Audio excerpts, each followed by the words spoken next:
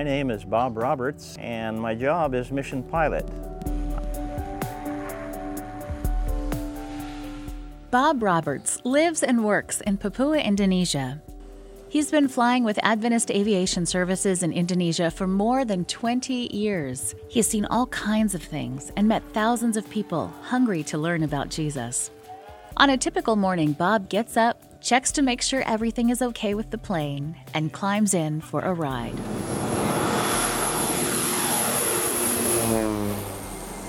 He delivers supplies, visits villages, and transports people throughout the many islands of this region. If you look on the map, you'll see that the island is split in half.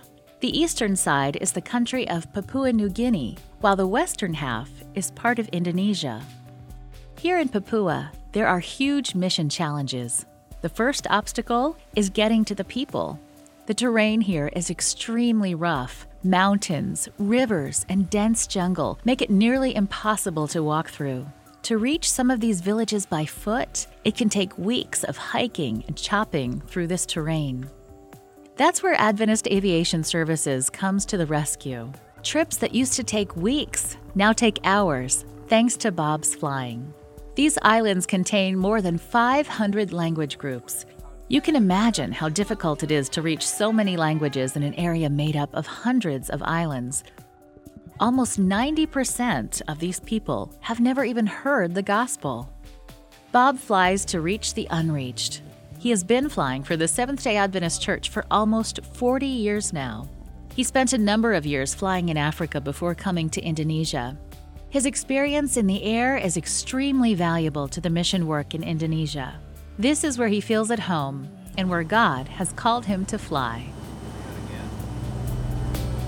When visiting this small city in West Papua, Bob discovered that the local Adventist pastor's father was very sick and had no way to see him.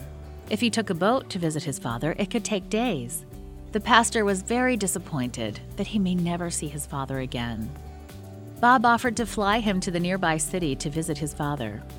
With the services of the Adventist Aviation plane, the pastor was able to see his father again and share encouraging words with him. Bob often transports sick people to get medical attention.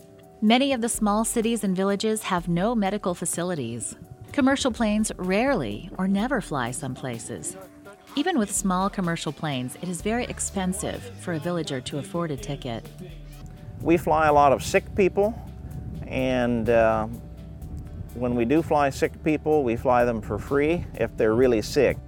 Bob's flying is a ministry. He cares about the people he visits. He wants to bring the message and hope of Jesus to the people of Indonesia. So those are the kind of things that make you glad you're a mission pilot, helping people that would not have a hope otherwise. And that's why we're here. Please pray for Bob as he continues to fly for Jesus. Pray for the hundreds of workers around the world who've left the comforts of home to serve. Thank you for supporting the mission of the Seventh-day Adventist Church.